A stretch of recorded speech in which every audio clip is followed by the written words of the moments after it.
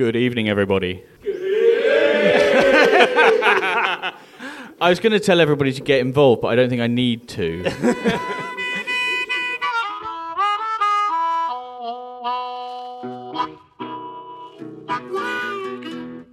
Hello, and welcome to the Guns on Pegs podcast. My name is George Brown, his name is Chris Horn, and this is the Guns on Pegs podcast live. 50 not out, yeah. That's your favourite saying that. It's quite unexpected, if I'm honest with you. Have you worn your special socks today? Because I have. Who are your socks made by? I found some Sherful socks. Sherful socks. I've got Sherful spotty socks on. What have you got? Mine are stripy Sherful Are they socks. They're Sherful. They are. Oh, Sherful. So we would normally do a little bit of chit-chat here about what we've been doing recently. But I think for this 50th episode, I think we just need to reflect a little bit on how we got here. Yeah. So it was your idea, sort of. Well, yeah, so my memory is that basically my first week at Guns on Pegs, you said to me, what do you think about doing a podcast? And then it never happened. Well, yeah. I went, yeah, great idea. I've always wanted to make a podcast. And yeah, nothing happened. Until lockdown. Correct. When we were in our worst mood ever, and George was like, should we have fun and do a podcast? I was like, there's nothing fun about them where we're at right now. And you took a bit of persuasion. You did take a bit of persuasion. Definitely, Because your initial idea is that we'd always do it in the pub. Always wanted to do a podcast in the pub. Actually, this is my dream scenario, just sitting there with a beer.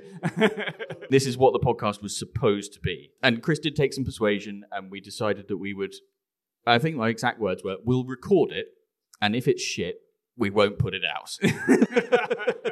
So we put it out anyway. But I knew that we were going to put it out halfway through the first episode that we were recording, because I could tell that you were having fun, and I knew that at that point that we were going to do at least one more episode. But I think it's fair to say that neither of us really expected for it to end up like this. I don't think we expected to ever do more than one episode. But so to be doing 50 is pretty cool. Yeah, we were having fun having a drink, weren't we? And when you do that, you just sort of get taken up in the moment, and it carries on. And we thought, should we just have another drink and chat again, and then get some more people on and have fun? And it's ridiculous. And it was lockdown, and I had 3-month-old kids, and the idea of having another drink sounded really enticing. Sad times, though, in a way. Looking back, like you've reminded me to that moment when, first lockdown, and we were sitting there talking to people on Zoom we hadn't spoken to in a while, and it was weird thinking back. Really weird. It was very peculiar, and I'm pretty sure in that first episode, we asked Digby for his analysis of the... Digby's famous COVID analysis. He suggested that COVID would all be over by Christmas. But I think, we're here. We've done 50 episodes. And I think it's fair to say that, certainly for me, it's pretty amazing to be sitting here. And genuinely, it's a bit soppy and sad. But we wouldn't be doing it still if it were not for some of the people in this room who've supported the podcast so much since day one, don't you think? Yeah, absolutely. So it's all about the correspondence, isn't it? Like when we get these funny messages through, and George will get them and forward one to me late at night, and we'll just be wetting ourselves, being like, how is this like something we've got to do tomorrow? It's like work. Genuinely, sometimes I have to pinch myself and think I'm being paid money by him. He pays me money to drink whiskey and every now and again take the piss out of him.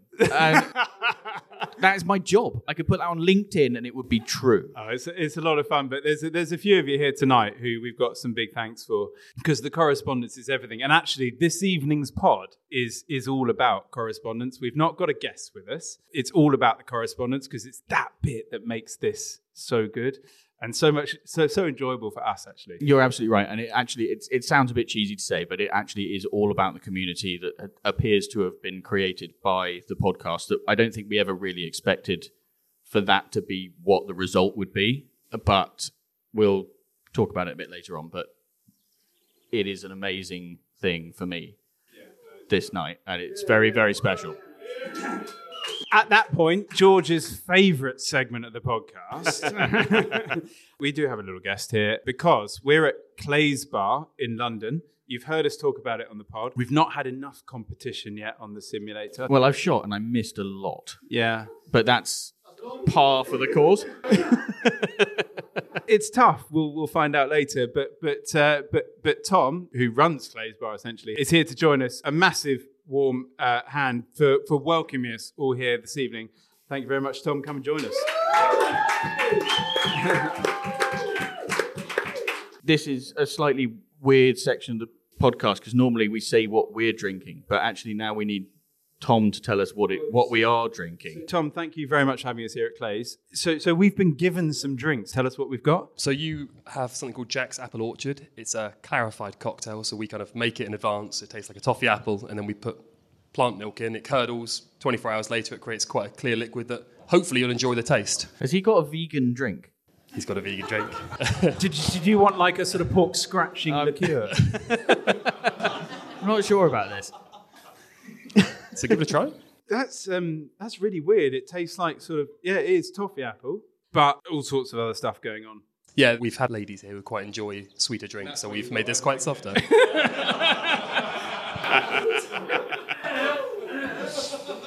This goes out under explicit, doesn't it?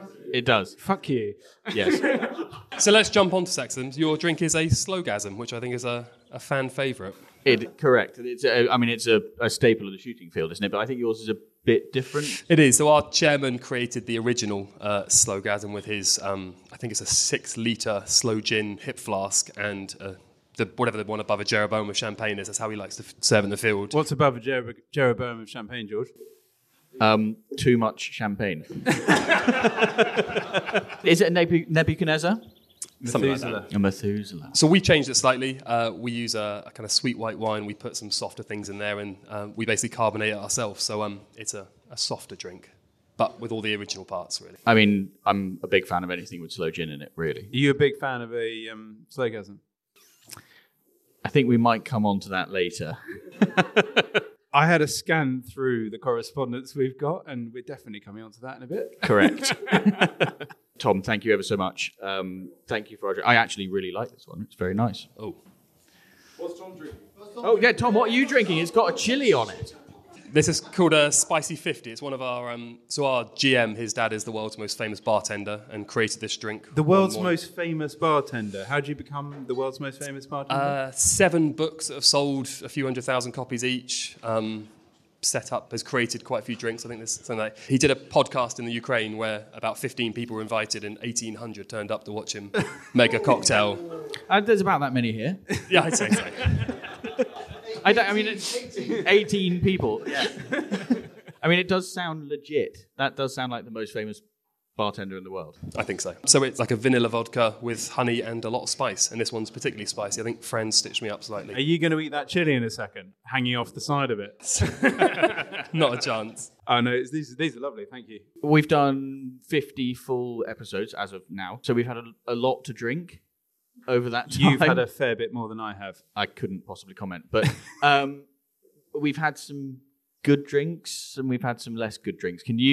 What would you say was your least good drink in the last 3 years or whatever it was? In your words, I've had a lot of supermarket lagers. I like a supermarket lager, but one of the ones that you don't really find in the supermarket very much because it's really bad was my lowest point, I think. The story was that when I was stalking up in Scotland, I got into the larder at the end of the day and we had a Tennant Super Strong, which is seen on like park benches in and around London regularly. For those of you that can, relive the situation of shooting, and maybe you've been on a long stalk and you've got that beast that you were after, you're back in the larder, you're dressing it, and you have that beer. To be honest, you could drink anything at that point. I found at that point that a Super Strong was actually all right until I brought it onto the pod, reminding myself that I'd had it at that point, and it's disgusting. Yeah, so that honestly was the low point. Okay, high point? Do you know, my favourite drink, looking back, was actually Tim Madams's elderberry porth. Okay, yeah. I think he's onto something there. He made this thing, which is this sort of port but not, and it's mega.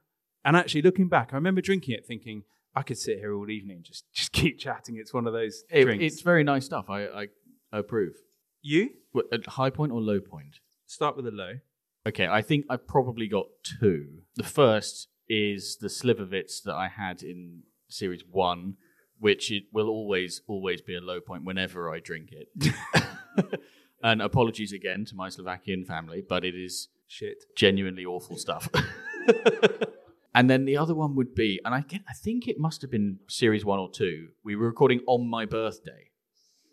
And I thought it would be a good idea to have some champagne to celebrate my birthday. It's very on you, that. And this was when we were seriously unprofessional. I was recording literally on my bed to get the best acoustics because I started getting anal about sound quality. So I was sitting on my bed and I wanted to get the sound effect of opening the bottle of champagne. So I opened it and the champagne hit the ceiling and basically the entire bed was covered with champagne. And I think I ended up with about a quarter of a glass to drink throughout the podcast and then had to explain to my wife exactly why the entire bedroom was covered in champagne. So that was probably the lowest point, the most disappointing moment. And it sounds like an excuse, doesn't it? For many people, that would be a real high point of life, I think. Just sitting in bed, spraying a bottle of champagne at the roof.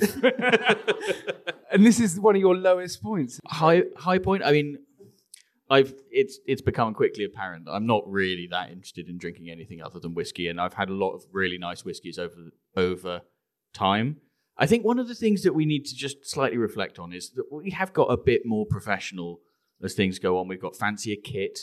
And the other thing is I actually get a bit less pissed than I used to. There were genuinely several podcasts in the early days where I'd have drunk, the most of a bottle of whiskey by the end of it.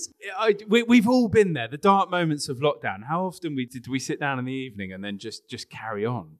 And that's exactly what happened to you. Well, what would happen? And it is exactly. But what would happen is we'd finish recording, and then I think, well, I might as well edit it now. And I've got this bottle here, and then at midnight, I'd fall over. I find myself in this strange moment recently with a young daughter that I'm just not quite hitting it as hard as you do. I mean, it's a matter of time. Is she walking yet? Soon, in which case, is that the point that you drink more? I mean, that's certainly one of the points. It's when they start talking that you've got a real problem. Wait till you enter the why phase. That's when it starts.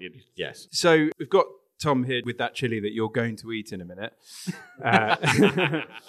Tom, a very quick one on Clay's Bar, because this is one of these new concepts where we've got these sort of sports bars popping up in town where, we've had the ping pong and the darts and whatever else. And I was so excited to see shooting because obviously for all of us lot, like the moment someone talks about shooting, we're like, oh yeah, that's us. How has it been? And when did you open a year ago? A year to the day. Happy birthday, us. Oh, wow. Happy birthday. So how's it been? Yeah, very good. Good enough that we're opening our second one in about a month's time in Canary Wharf. So, onwards and upwards. And what I really want to know is, so George and I are really crap at this. Is that fair? I mean, yeah, 100%. Very bad. I've not got up to speed yet, this sort of shooting on the screen type stuff. But how like real life is it? You've answered your own question. So the technology's sub-millimetre, so it should be pretty close. I guess our best example actually is our bartender over there, who has never held a gun before in his life, has played here an awful lot, like probably shot thousands and thousands of hours and a lot more trigger pulls than probably the two of you in your long-term handsome Fran over in the corner. And Fran won an internal competition. We built a new game. He got the top score, above everyone, unfortunately, including myself. And I built the game, so I should be better. Okay. And he went out to the Royal Berkshire Shooting School. Okay, well, yeah, one we know very well, yeah. On a big day, as in there was about 100 people or so, all with their own Range Rovers and their own kind of gun cases in the back and such. And Fran came second, and he's never held a shotgun before in his life, other than our fake one. So.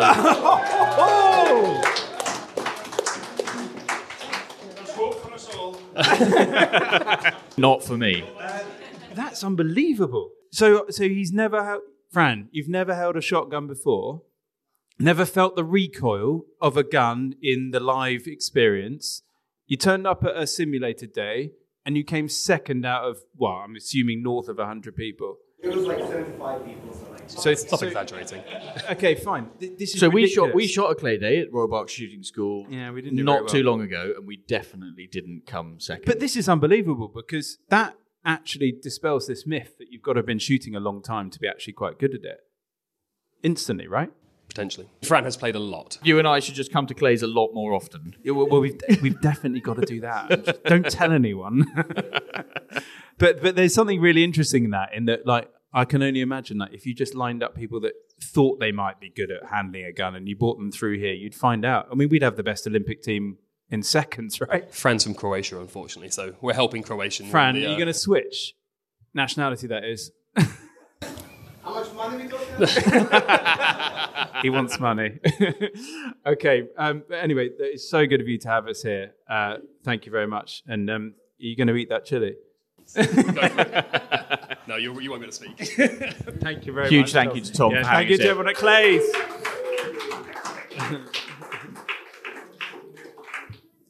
Okay, so we're going to move on in a minute, but so as many of you will know, I recently came back from a trip to the Isle of Muck with one of our listeners, and I genuinely didn't think when we started recording a podcast it was going to result in shooting invitations. I mean, it was the most expensive 4 days of my entire life, but it was, but it was a hell of a lot of fun. But just before I was leaving, Blair, who had very kindly invited me, ran up and said, here is a thing for you.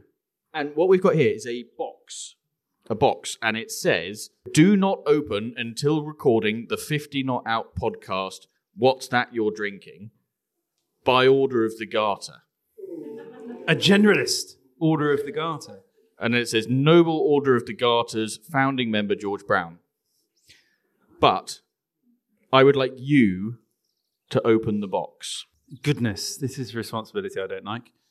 So Blair gave you this, and this is on behalf of Blair and... I have no idea. Blair. This is on behalf of all the members of the Order of the Garters, basically saying thank you very much, guys, for everything you do. You're so kind, thank you. So, Glendronach Highland Single Malt Scotch Whisky. George, tell me about this. I can't tell you about it because I don't know what it is. This is so kind of you. Thank you very, very much. Honestly, this is how sweet of you, honestly. Come on, let's have a look. Okay, right. So we have a richly sherried Highland single malt Scotch whiskey. I mean, that's all you really need to know.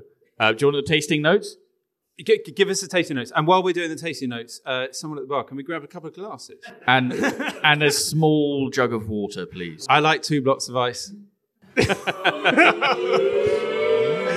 Well, before you get too carried away, Chris, my good friend here, he's got one for you. Oh, wait, hang on. Blimmin' heck. This was unexpected. Wowzers. Equally, thank you, both of you, for what you've done. Oh, crikey, those are very big glasses.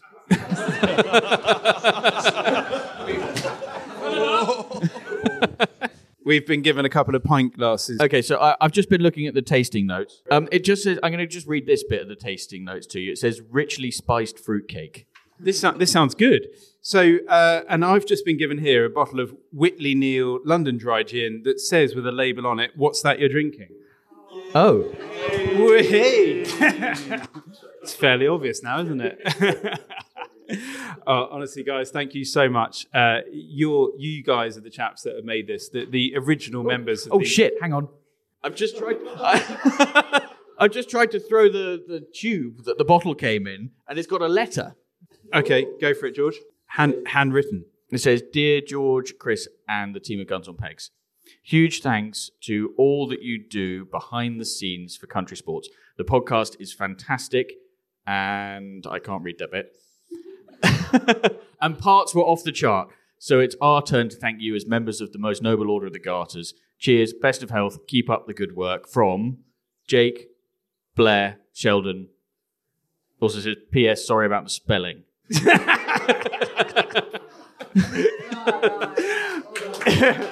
Well done. Thank you, boys. And we've said it already, but genuinely, without you guys, without the people who write into the podcast, who take part, it wouldn't be what it is. So we just sit here and we read out what you send us. That's what we do. We should remember 4 or 5 years ago in lockdown how important it was when shooting wasn't there, when we listened to the 20-minute podcast about geese off your balcony. You know, it was a lot. It was a lot. And now you realise now, 2 years later, that there's a kind of community here that we absolutely love. But there's a small group here that have been here throughout that. And I'd say the same to Blair and Jake. Really good fun. And I would thank all of you and you guys for kind of running that. Absolutely, really, really good fun. Oh, this is ridiculous. Thank you. Thank you very much. This is so kind of you. Right. Have we done with all the... I'm overloaded with drinks, George. This is amazing. What's that you're not drinking? But are we done with all the soppy shit now? Yeah, should we move on? I think we probably should. So, as everybody will know, the first proper listener correspondence section of every podcast is called Whose Bird Is It Anyway? And it's where we ask our excellent audience to send in their shooting dilemmas, their quandaries and their queries, and we do our level best to help. I don't think we ever actually have, but we'll see what we can do. For this special live episode, we have a Whose Bird Is It Anyway submission from somebody I've decided to call Rishi.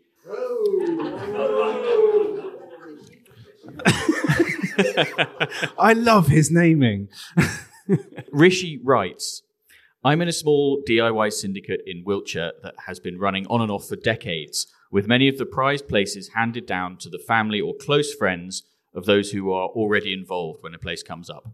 This is a small, friendly shoot which my brother does a massive amount of work on, and everyone ought to pitch in regularly to make it work. One such space has come up this year, and my nephew, who is also my godson, would love to take it on. I should say that this is only the second place to have come up in about 5 years. My nephew is well known and well liked on the shoot, having grown up beating for it, but now lives in Cornwall and has a young family there, and so quite understandably can't be at the shoot at the drop of the hat to help out with tasks. There's also another new potential member of the syndicate, a member of the local farming community, and who already not only shares the duty of driving the beaters trailer on shoot days, but also has already been involved in many working parties, as he works for one of our farmer syndicate members. Before I get to the question, just a little more background. The last gun that was available actually went to a great friend of mine who lives in London, and as it happens, is an existing member of the Order of the Garters. He's popular on the shoot, but he may at times be what one of your contributors recently called a G-spot, rarely found. As that is the background, here's my question. Should I have tried to push my nephew as a new member of the syndicate, or have supported the proposal for the local man? Or even maybe have tried to push for 2 half guns? So he can't decide between the local chap, his nephew, who he clearly wants in the syndicate. Why is he standing on the fence? I think because he wants to push his nephew, but secretly thinks his nephew shouldn't be admitted to the syndicate. Why do you think he might think that? Because he can't contribute. Yeah, okay. Look, we've got some people here. Should we ask? I mean, nobody cares what we think. Yeah. But I think you need to pose some questions, because this is a tricky one, because this is almost you're bringing a family dilemma into the syndicate and the local community, which, let's be honest, they all fall out anyway. But you need the local farmers on side. So you need the local farmers on side. You want your nephew in the syndicate. You want to have a laugh, but you. At the end of the day, as many guests on the podcast have told us, all syndicates always end up falling out. But do you want to be the person who causes that to happen? So, okay, right, come on, hands up. Who's got a view? No, Sheldon, you're not allowed. Sheldon's just been on here. He's had a few drinks already. Sheldon, if it was your nephew versus the local farmer, you're not going to hold back right now, are you? I'd say that the nephew should be the person on the shoot, 100%. It's a family member, family shoot. It should be the nephew. Strong opinions. Has anybody got a contrasting opinion? You're not wanting to give this opinion up, are you? No, because you're going to ask me a question later, aren't you? Am I? Yes. Go, Chris. Find somebody else. Chris, go to someone else. Go to someone else. Right. Come on. Actually, to be honest, what I actually want to know before... So I said Sheldon, but I actually want to know also your name and what gun you shoot. Blair Balmont, and I shoot a Beretta. What sort of Beretta? DT11. It's like a clay gun, isn't it? It's a big boy gun, Chris.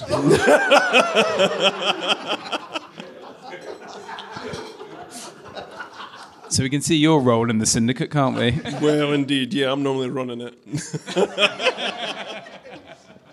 Right, so what are you doing? Are you inviting your nephew on? Are you keeping the farmer happy? Are you looking after the locals? What are you doing? Well, if it was on my shoot, I would be certainly keeping the farmer happy, but I would probably be kicking the nephew in the arse and getting him going on the syndicate, because if he wants to be involved in it, he needs to pull his weight. Wake up call for the nephew. Do we know the nephew's name? Oh, Ben. Apparently. Is there something I don't know? There is something you don't know, and that is... Okay, come on, right, okay.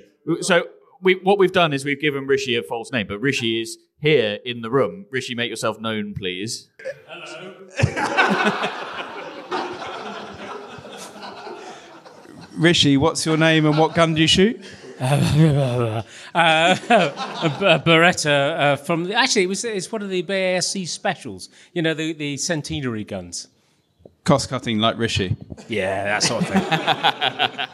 But so I know what happened. Do you want to tell us? Yeah, okay. So first thing I didn't tell him. Seemed like the right thing to do, really, at the time. Next thing I did is I quietly voted for the other chap, for the local farmer. And then I took him to Scotland to get his first red stag on a stalking trip in October.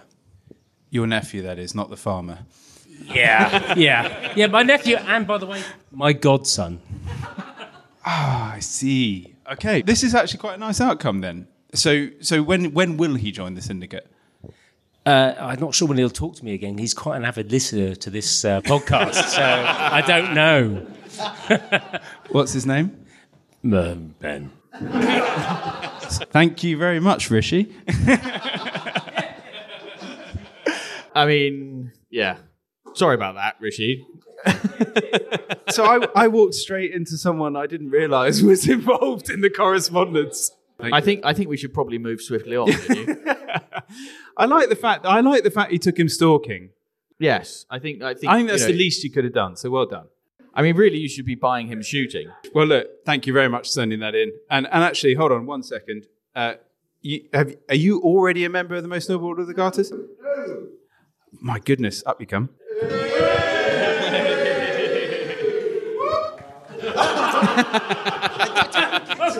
Don't do that, I'll kick you in the dick. He's down on one knee. Is it this side, then this side, and then... There you go.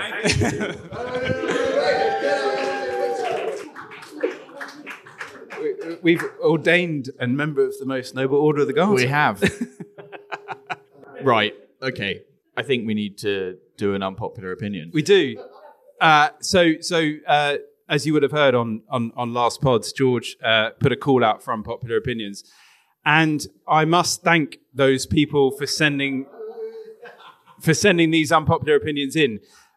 We've had some good ones. So, unpopular opinion number 1. This one comes from someone we shall call Boris.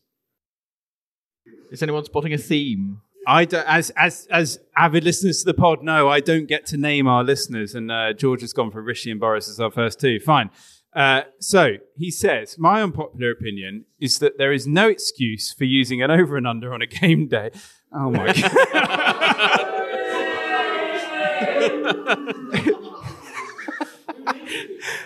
This bloke's having a laugh. It's one step removed from using a semi-auto, and it's the mark. It's the mark of a bounder and a cat. Over and unders should be banned from the shooting field forthwith, and don't get me started on extended chokes. Wowzers.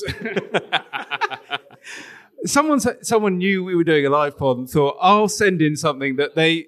I think there might be some shit stirring going on. But Not wrong, is he?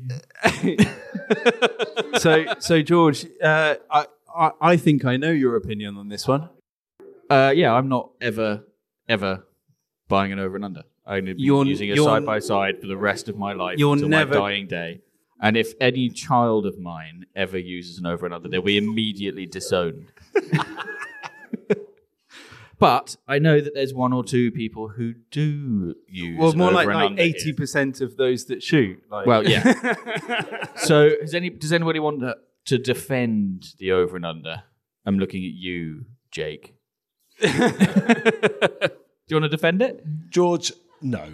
Over and under. It's just easier. Do you want to be that chap that stood with Chris and he gave him the wrong cartridges and blew his gun up under some geese way back when? And yeah, style over skill.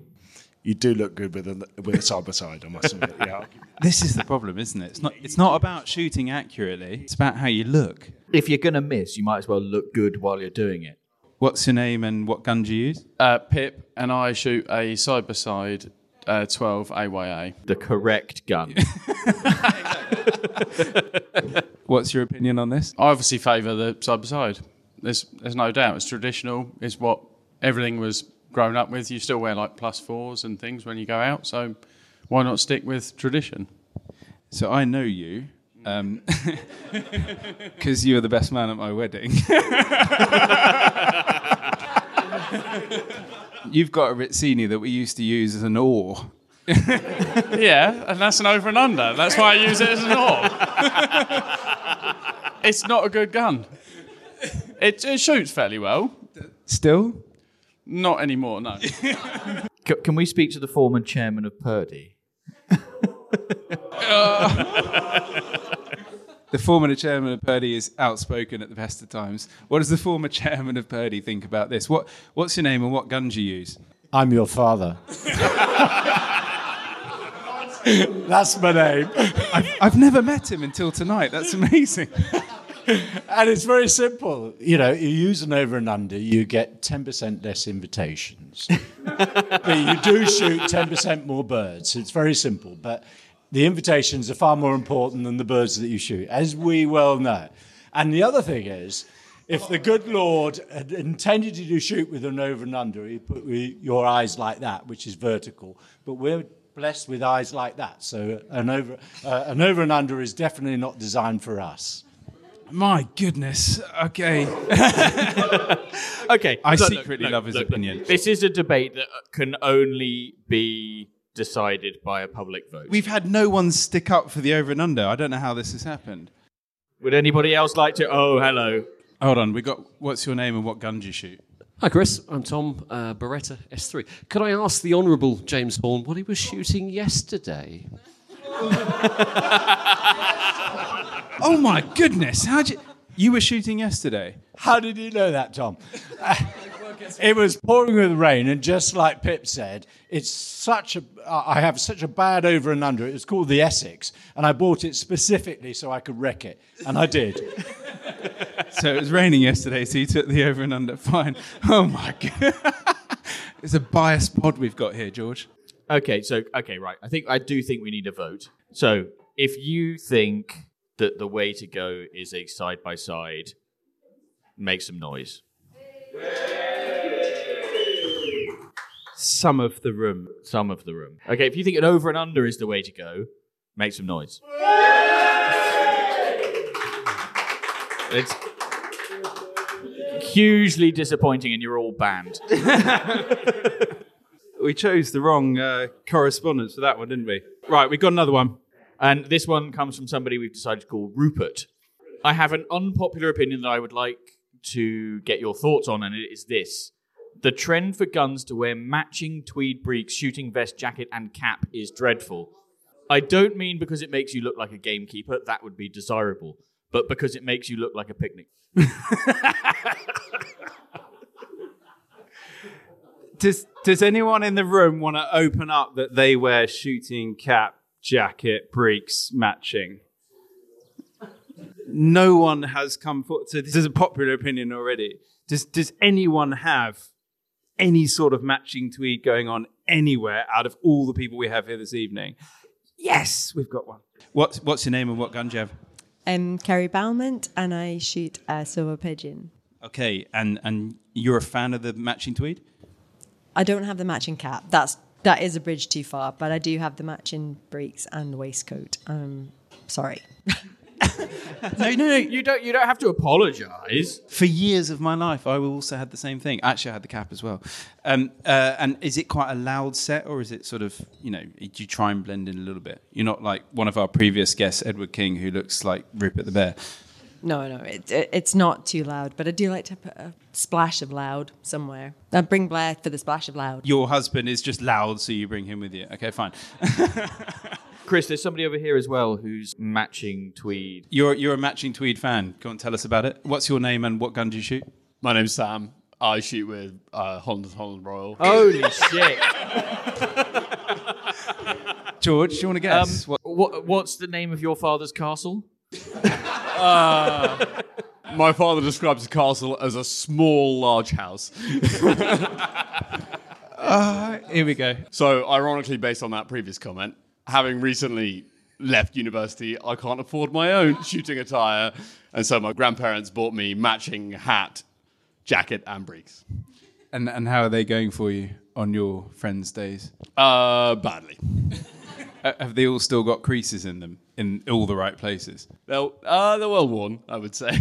But it also, is it an estate tweed? Because I think that changes the conversation a bit.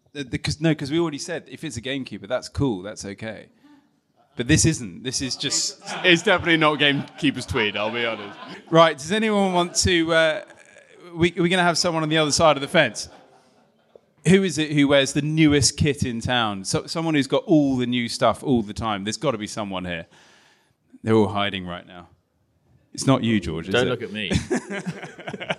Bit of tweed's quite nice, but matching the whole time, you are making a statement, aren't you? You are making a statement, and I think if you're going to make a statement, it has to be a loud statement. If you're going to wear matching tweed, there's no point in wearing just something... Blending in, like a bit of green and, muted. Yeah. So go like purple. You've got as many colours as possible. And none of this sort of like technical, waterproof type tweedy stuff. No.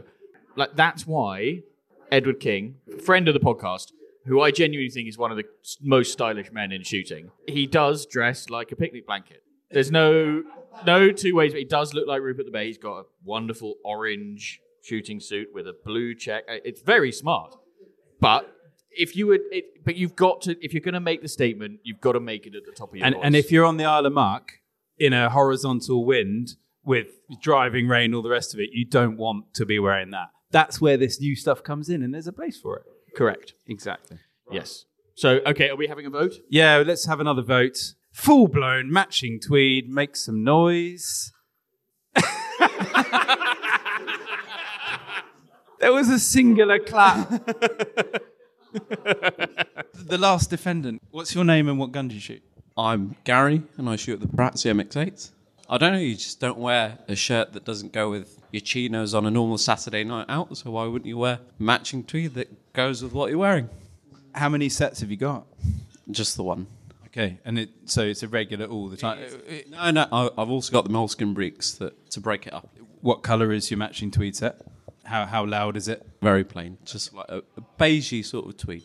Okay, so we've got a matching tweeder, but a blender inner. Oh, the father's here again. Chris, I'm going to own up to you to something I've never told you before.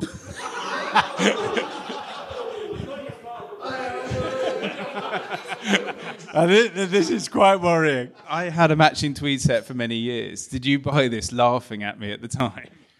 No, it was worse than that.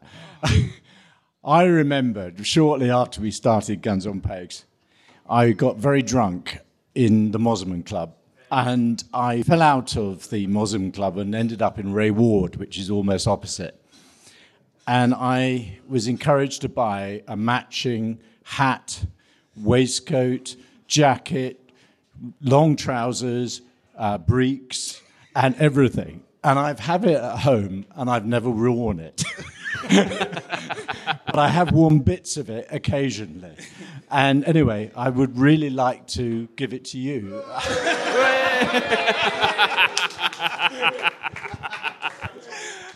Do I say thank you? I actually thought George was going to turn up in matching tweed tonight.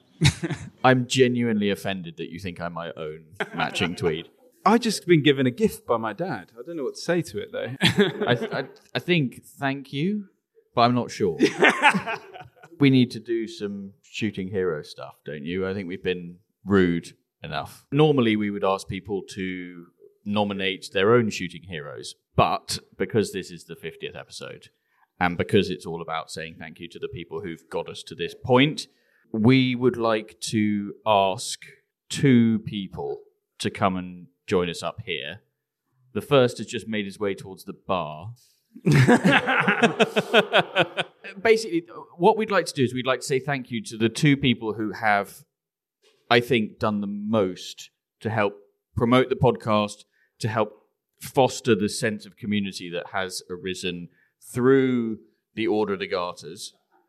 So, first of all, Blair, get up here. So George, Blair's reason for getting up here, I think, is mega. Tell us about what he's done. Right. So let's give you the full story. Blair emailed in and he said that he'd been making the guys at his work, his employees, so forcing them to listen to the Guns on Pegs podcast. We sent him some garters. He then created an Instagram account called the Order of the Garters. And for a really long time, we didn't know who it was who'd started it. We were trying to work out who the fuck this person was. We thought, is somebody trying to steal our vibe? What's going on? And eventually we worked it out. And Blair has been one of the biggest supporters of the podcast, possibly the biggest. I mean, he has flown to London from Aberdeen today to be here tonight, and I think that, in and of itself, that deserves a round of applause. In and of itself.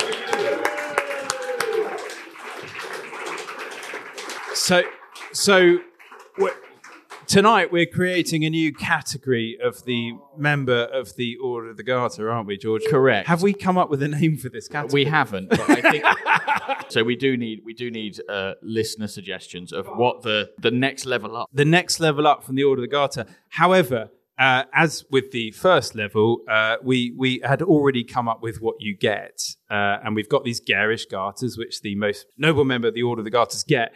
George, what have you come up with for the new lot? Well, so unfortunately, we haven't got it here because we are, as always, enormously disorganized.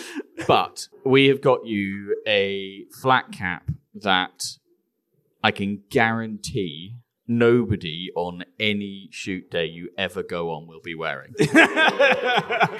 There's absolutely no question that anybody else will be wearing this hat, apart from me. You saw it and you wanted one, didn't you? So I've never wanted anything so much in my life. So Blair, honestly, massive thank you on behalf of George and I for everything you're doing with helping us with promotion of the pod. How are you going to feel about wearing this flat cap? Absolutely ecstatic. I'm bang up for wearing something a bit garish and a bit stupid. Would you like a jacket and breeks to match it? Potentially not. When you see it, you won't. But I actually would. I would wear a full shooting suit of this particular tweed. Oh, I'll give you a little heads up before it arrives in the post. It looks like someone's been sick on a flat cap. I'll wear it with the shuffle. Shuffle? Shuffle. Anyway, honestly, on behalf of George and I, thank you so much for everything you're doing, and it's so good to meet you. So the other person we need to say thank you to is another person who started an Instagram account.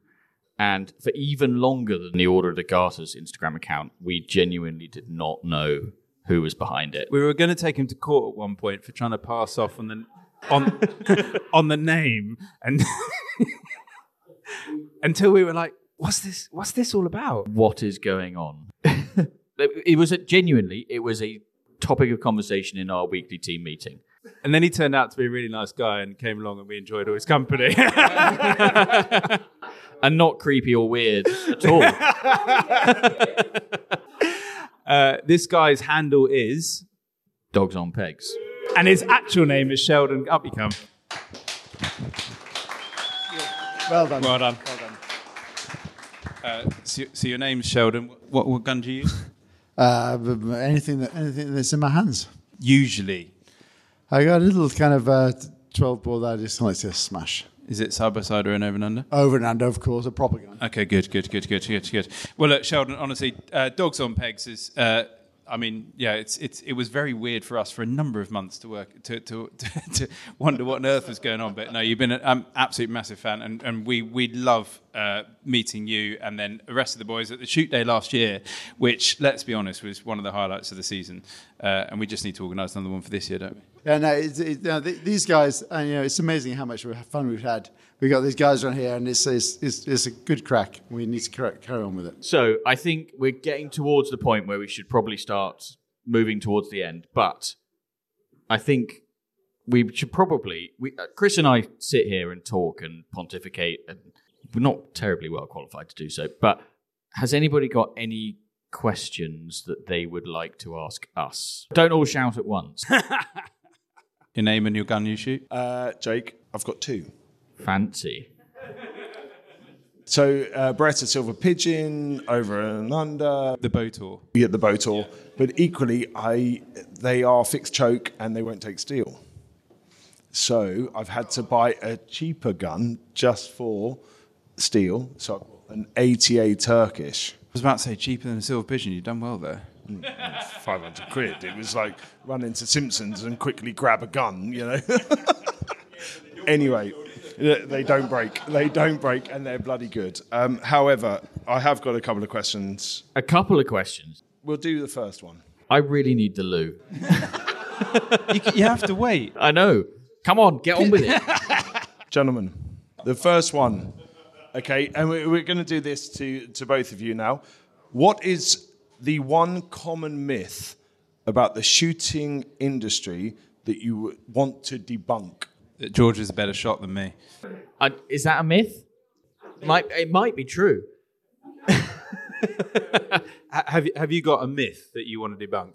I think there's this sort of assumption that people who shoot are poshos. The representatives this evening haven't done our best to dispel this myth. I don't think it's true. I think that shooting is an incredibly broad church, and yes, some of us are a little bit snobby about whether you use an over and under or a side by side, and I'm one of those people.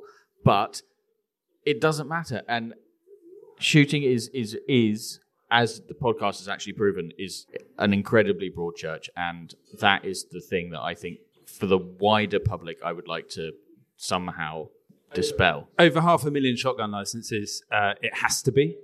And I think you're absolutely right. Unfortunately, those that are against us will never ever agree because it's a weapon to use against us. So correct. So it's just one of those things, isn't it? I don't know how we get better at that. I mean, it's especially tough these days, but it's a fair point. Okay, what about you then? It's a horrible question. It's very deep and meaningful. This almost.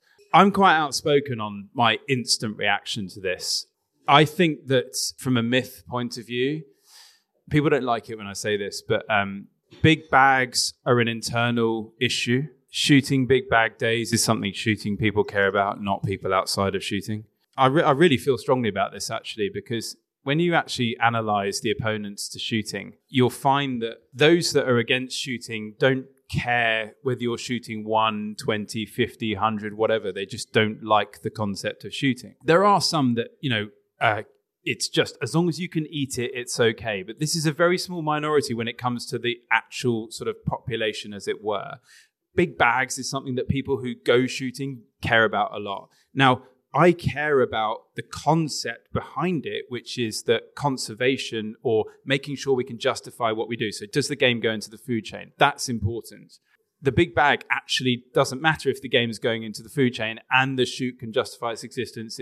That for me is the key to all of this. It's net biodiversity, it's conservation, it's all the rest of it. You just like shooting big bags, though. No, honestly, I like every form of shooting, but we get more correspondence on this issue. But people get really angry about this, don't they? And it's only shooting people that get really angry about this. I think something someone said to me once: if you do the sort of M4 service station test, if you put a pile of 20 dead pheasants in an M4 service station and you put a pile of 400 dead pheasants, which is worse?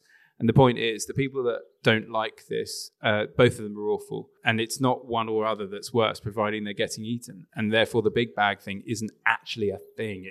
It's looking at the bigger picture. Long answer to your question. Really long answer to quick. I really need the loo.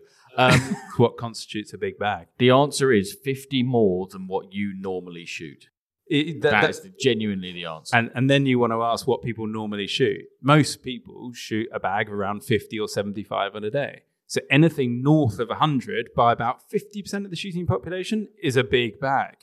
But then if you talk to someone that shoots 300 bird days all the time, that's fairly normal. And so 100 is a small day. And it's mad how people change their opinion based on what they're used to doing. We find that most staggering when we're talking from a guns on pegs point of view about like what people do. It's mad. Yeah. So I think we've got time for one more question. Can we make it more lighthearted? Has anyone got another question? You had 3 lined up, Jake. Has anyone got another question? There's a question over here. Well, what's your name and what gun do you have? I don't have a gun. I was just wondering where you got your ping thing. The garters. You have to earn them by being on the podcast. This is very true. You're on the podcast right now. She's on the podcast right now. Come and get some garters. Do you think asking is a good way to get them? I like that. I'm always a big fan of don't ask, don't get. Nobody has tried it yet, so I think yes. Oh, yeah. Welcome. They're totally worthless. No, there's nothing worse about being here tonight. That's correct. The key effort. So I think we should probably wrap up. Final segment of the pod. Right. For those of you that have listened to pod for a number of years, we do this thing at the end called Desert Island Shooting. We have a lot of people come on to like nostalgic days where basically it's one last day, money's no object, shooting's going to be banned tomorrow, what would you do? And they all do something boring, like going to shoot with their usual syndicate in the same place that they always do with all their best friends. And we all go, yeah, it's great, what a lovely thing for you to say. But this completely defeats the point. You can do whatever you want. The drink's talking, George. The thing is, we love those moments. Like that is what shooting's all about. We go out there, we just with the people that you always want to be with. But if you could do whatever you wanted. And my favourite desert island shooting, I think, looking back, was Richard Crofts when he took over Balmoral and the Queen was there picking up for him. By invitation. So, what we're going to quickly do, going to go around and play a quick game and try and create our own desert island shooting, okay? So, I'm going to come to a few of you. I want to know. So, we're going to start with first person needs to do a location. Location. Second person needs to do a quarry. No, but hold on. We can do another location because we can do a chopper between one. Can we or make two. it quick? Because I really need to leave. Right, so we're going to do 5 locations and then we're going to do... What? Someone start us off. We're going to go desert island shooting. Shooting's being banned tomorrow. Right, we're going to start. Where are we going to kick off this massive episode of The Last Big Bang? We're going to Muck first because I really want to go. Oh, what a good answer. Right, so to get to... Okay, we're currently in London. So to get to Muck, you've got to hope no fog and you definitely need a helicopter. A helicopter because we're not waiting on the old Shearwater from RSA. Correct. Okay, so we're starting in Muck. We'll kick it off. We've arrived there at 8 a.m., not 9. What are we doing when we get to Muck? You can make some stuff up. Let's go from Muck to... No, when we get to Muck, what do you want to go out for? We're going to go from Muck to Argentina. When we get to Muck? Walked up snipe. And you'll get one in that day. Maybe get one. Yeah. I think you need a side-by-side for shooting snipe because they're so fucking quick. You need the fast handling gun. If you shoot an over and under, you'll maybe get a snipe. If you shoot a side by side, you won't. Bollocks. Okay, right. So I've shot a left and right snipe on Muck. With an over and under? With a side by side. Get on with it. Right, so we're doing a full day on Muck, George, but we're not. We're going to cut it short at lunchtime. We're on Muck. Where else can we get on Muck? Go for something. This is your last day. What if you were on Muck? What would you want to be getting on Muck? Wildfowl, obviously. Any particular? Whatever comes over. Just get stuck in. This is your last day shooting. I like this. Okay, right. So we've got to lunchtime. We're having lunch on Muck. So we've done walked up snipe on Muck. I think we need a helicopter. Yeah, we do need maybe more than a helicopter. Where are we going next? We've got to start ourselves getting the salmon, and then we need to move from there to start getting into the stag and the grouse. So you're going to get a salmon. Yeah. Right, so let's assume we've got this salmon at lunch. How about a bit of belly dancing? We've not done belly dancing on the Bob before. Can you please? I've stopped caring. I need the loo so bad. I'm going to hand over. I need the loo so bad. I'm handing over to these two idiots. Blair and Jake have taken over. George has had to go to the toilet. Just have a seat. Have a seat. We'll carry this on. Right. Okay. So we're up in Muck. We've caught a salmon. We're then going to shoot a grouse. Going to shoot a grouse. Yeah. We're going to do some belly dancing. Yeah. We've chopped in some belly dancing. So what time are we at now, Jake? We're about 2:00. Okay. Fine. So what are we going to do next? James. Father, quick. What are you going to do? Where are you going? Anywhere in the world. Think. Please, South Africa, shooting rock pigeon. This is easy. We can get there by 3, can't we? Yeah, we can get there by 3. Right, so we're going to South Africa. We're shooting rock pigeon. What's your name? What gun have you got? Alex, and I shoot with a Brownings over and under. Is that any good on rock pigeon? Never done it. Well, this is your lucky day. Yeah, but we're jumping back from rock pigeon to Yorkshire to go flight woodcock. So we're jumping a few hours ahead. But you can do this because you're in South Africa at 2 p.m. and you can easily get to flight woodcock in Yorkshire by the evening. The new Concorde will get you back in time. So we've pretty much covered a day. Are we going anywhere in the evening, boys? I think you would need to head somewhere for a flight of duck in the evening. Where are you going? Probably head back to the west coast of Scotland. Yeah. Head for maybe a goose flight or a duck flight, pure wild, out on the foreshore in the mud, getting down and dirty. It's going to be one of those flights that goes really well, isn't it? Well, it's going to go either well or terrible. Normally terrible. Fine. You've got to end on an evening on thermal and foxes, though, surely. You've snuck in some opportunity here. I like this. This is exactly what you do after a flight. Okay, so you're going out. What equipment are you taking with you? Oh, many things that those people take with them. We're not going dogging here. So you're shooting a couple of foxes. You're ending the evening, and then after that, where are you going? The dump post inn for a. It's a beer at the end of the night. That's the big thing, isn't it? Yeah. So where's the dump post inn? It's near Chippenham in Wiltshire. Particularly good pub. Very good for vodka Red Bulls when you're really going for it. We're ending a group desert island shooting in the dump post inn in Wiltshire. Boys, have you got any additions or any adjustments you've made to this trip? Are we just having the one day? No. Where are we going? I think the following day we'd have to head to Whitfield Extreme. You want to shoot a big day at Whitfield? You'd have to have a Whitfield Extreme just to make you feel humble. A full day at Whitfield? Probably 2 drives would be enough to make you feel humiliated. And then you're going to move on somewhere else? Probably Wales, to have your ass kicked a bit more. So you're going to get in a helicopter, then you're going into Wales. Have you got anywhere in particular you want to go to? We can go wherever. But, Chris, has anyone ever asked you where you would go on your desert island? So you just mentioned Wales. I mean, if we're going into Wales, I'd go to Vena. Somewhere like that, super smart, really like lovely parkland shoot, just really pretty. I'd go for a mate's day on a rough walkabout where you don't really know what you're going to get, and you actually could not care less. I'm getting on it, George. I'm doing exactly what I said we shouldn't do. What have I missed? The problem is you're rounding off desert island shooting exactly as it was supposed to be, which is let's get ridiculous, but then actually when you sit there and you remind yourself what you really want, it's actually probably something you've already done. Yeah. So yeah, I'm going to High Fen with Pip. We're going to do iguana wrestling in the Green Man until like 2 a.m. Then we're going to get up at 6 when I really don't want to get up. And we're going to go and do some duck flighting. We're going to miss everything. We're going to use the Rizzini to oar our way out to the little island in the middle. Row is the word. Yeah, but it's one oar, so... You don't oar. I don't have a pair of Rizzinis to row. You asked me the question, that's my answer. George, we've just had a ridiculous desert island shooting. You missed some of it because you went for a wee. But the question was, if you could do one, what would it be? It's not ridiculous, but I've made no secret of it. I love partridge shooting, and I would like to go and shoot some partridges in Spain.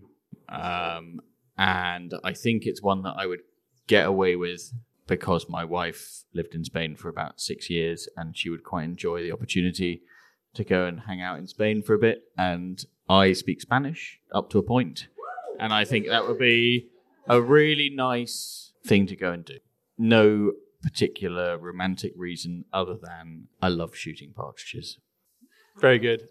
It's nice to think about on a cold night in November. But if you want to go fancy, I would then fly to Russia to do some salmon fishing. Oh, you're going to Russia, are you? No one's going there this year. It's apparently off form. Well, yeah, it's not really the done thing right now, but Norway just doesn't cut it. So, and I want to go there in an ancient Soviet helicopter that may or may not explode halfway there. I think you need a bit of adventure. Very good. Well, look, that is the lovely way to end it. And actually, I really enjoyed it. Thank you for asking us what we do, because I really enjoyed thinking Nobody about ever that. asks us what we think. Because nobody cares. Well, look, absolutely mega. Love this. Thank you very much, all of you, for coming. Great.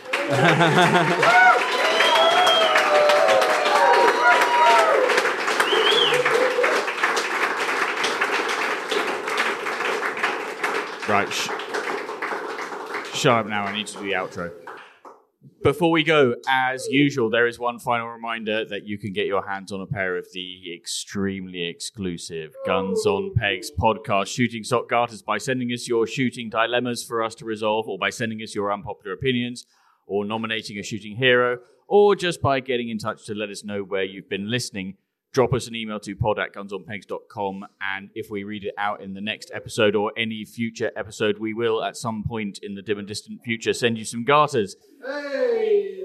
We are having a brief break before starting Series 6, but we are always looking to evolve and change and improve. So if you have got any ideas for additions or changes or new features for the podcast, do get in touch. pod@gunsonpegs.com. It is you guys, the listeners, the correspondents, who make it what it is. So thank you. Send us your ideas. Until then, thanks very much for listening. And goodbye. That's my fucking line.